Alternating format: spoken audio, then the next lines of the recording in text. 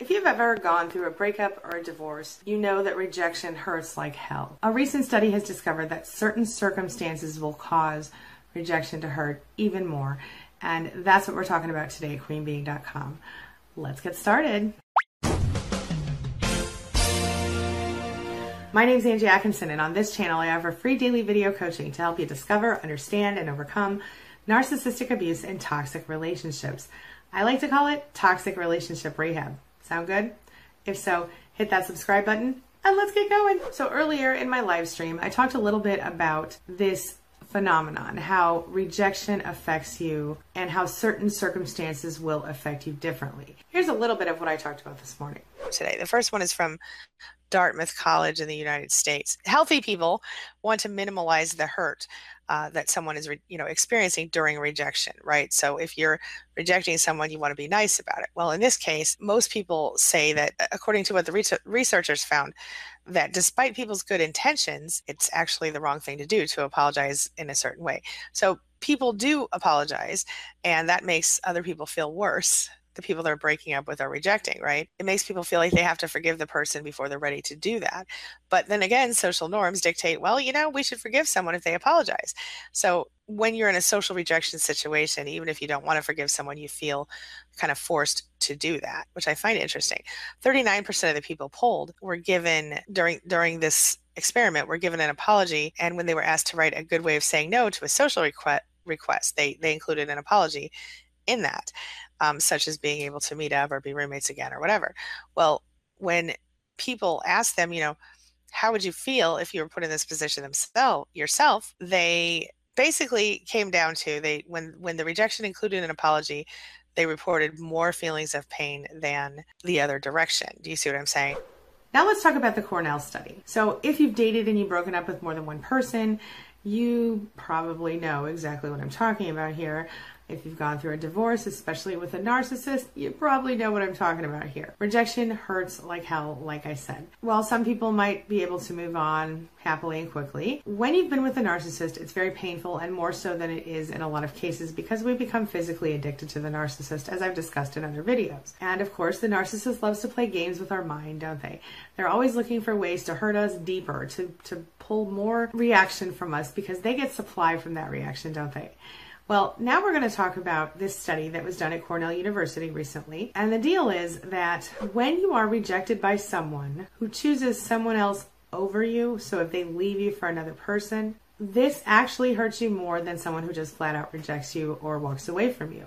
So to figure out what kind of rejection hurts the most, these researchers gathered together 600 people, approximately. And in some of the experiments, they would put two women who were secretly working with the researchers in a room with one man. One of the women was told she could choose a partner to solve a puzzle with. In some cases, the woman chose the other woman in the room to be her partner. In other cases, she worked by herself. In another experiment, there were larger groups of people asked to sort of imagine times they've been rejected in the past. Across each experiment, people said they felt more hurt after being rejected in favor of someone else than they did after being rejected in favor of nothing, after just being rejected flat out. So in the case of the two women in the room with the one man, the man would feel more rejected if the woman worked with the other woman instead of working with him. Isn't that interesting? One of the study authors said that this is probably due to the fact that these rejections will lead to an increased sense of exclusion and decreased sense of belonging after being rejected in favor of another person. And I guess that makes a lot of sense if you think about it. So if you can imagine, there might have been a time in your life when you've broken up with someone or divorced someone and initially felt awful and thought, oh my God, I don't know if I can live through this, right? But then later you found out there was another person who they had rejected you in favor of. And at that point, if you can remember correctly, maybe you would have felt even worse about what you were dealing with because it was more painful. Does that ring true for you? The researchers found that knowing that there was another person who had been chosen over you and not finding out until later could actually reopen the wound and make it worse than if you didn't know at all. Finding out later could actually be just as bad, pain-wise, as it could be if you found out at the same time. But not knowing why you were rejected actually can cause you to go searching for the reason you were rejected. Not knowing why you're rejected causes the same types of feelings as knowing why you were rejected by and in favor of another person. But then what it does is it causes you to go looking for the reasons, go try to figure out the reasons. And so then once you have already got these terrible feelings on your head, on your soul, then you find out later, okay, well, it really was another person, and you would think that you would find some closure. But what the researchers found is that you actually have more pain in that situation. What it all comes down to is that rejection is awful and painful no matter how it happens. For people who have survived narcissistic abuse or are currently going through it, when we get rejected, it feels particularly hard to us. And the reason is because the rejection destroys our ego, because we're addicted to the narcissist also.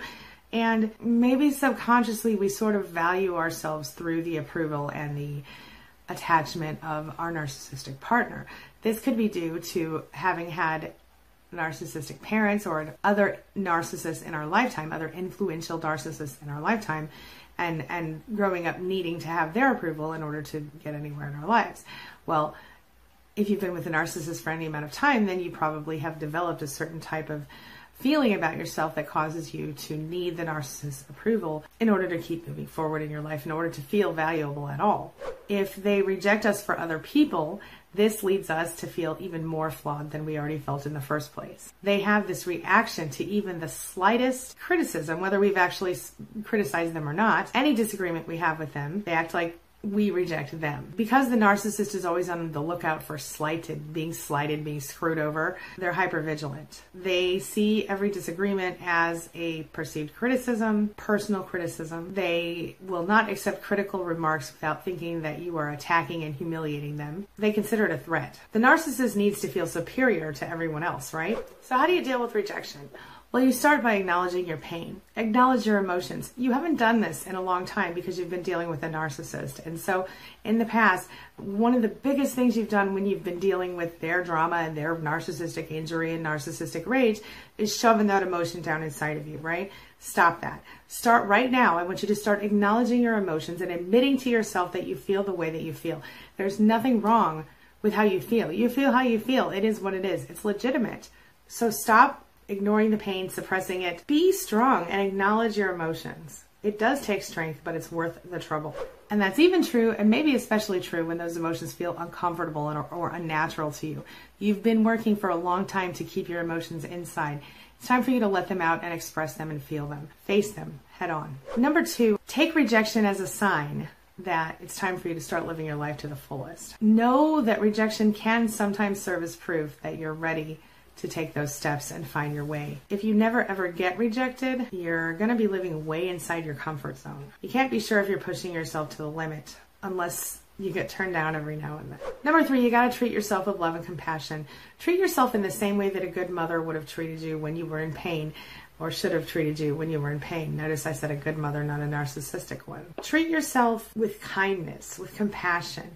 Talk to yourself in positive ways. Don't let any negative, toxic energy and language come in there. Whether you got dumped by your husband or your wife or your boyfriend or your girlfriend or your brother or your sister or your mother or your boss, beating yourself up is only going to keep you down. So stop that. Treat yourself like you deserve to be treated, and other people will start to do the same. Number 4, do not let rejection define you. Just because the narcissist rejected you does not mean that other people in the world don't think you're amazing and awesome.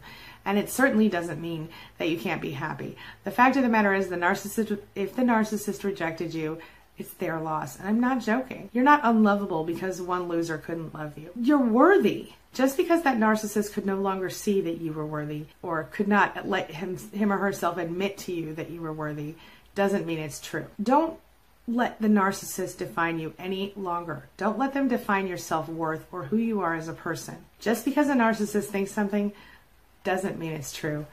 And they might not even think what they're saying. Narcissists don't even always get the truth from their brain to their mouth before it changes. Know that. Finally, learn from the rejection. Don't just jump into the next relationship that comes along. Don't just assume that the next person is going to be better, because unless you do some work on yourself and you change and you grow in your own healthy way, it's not going to change anything. You might just attract another narcissist, and it's not worth it. Learn about narcissism, learn about NPD, learn the red flags, stay focused on what you want, not what you don't want. And I promise you it's going to get a little bit better every single day. Now it's time for the question of the day. And the question of the day is, what would you add to my statements? How did you get through rejection if you've experienced it? Tell me your story. Tell me your thoughts. Tell me your experiences. Share them in the comments below so that other survivors can learn that they're not alone.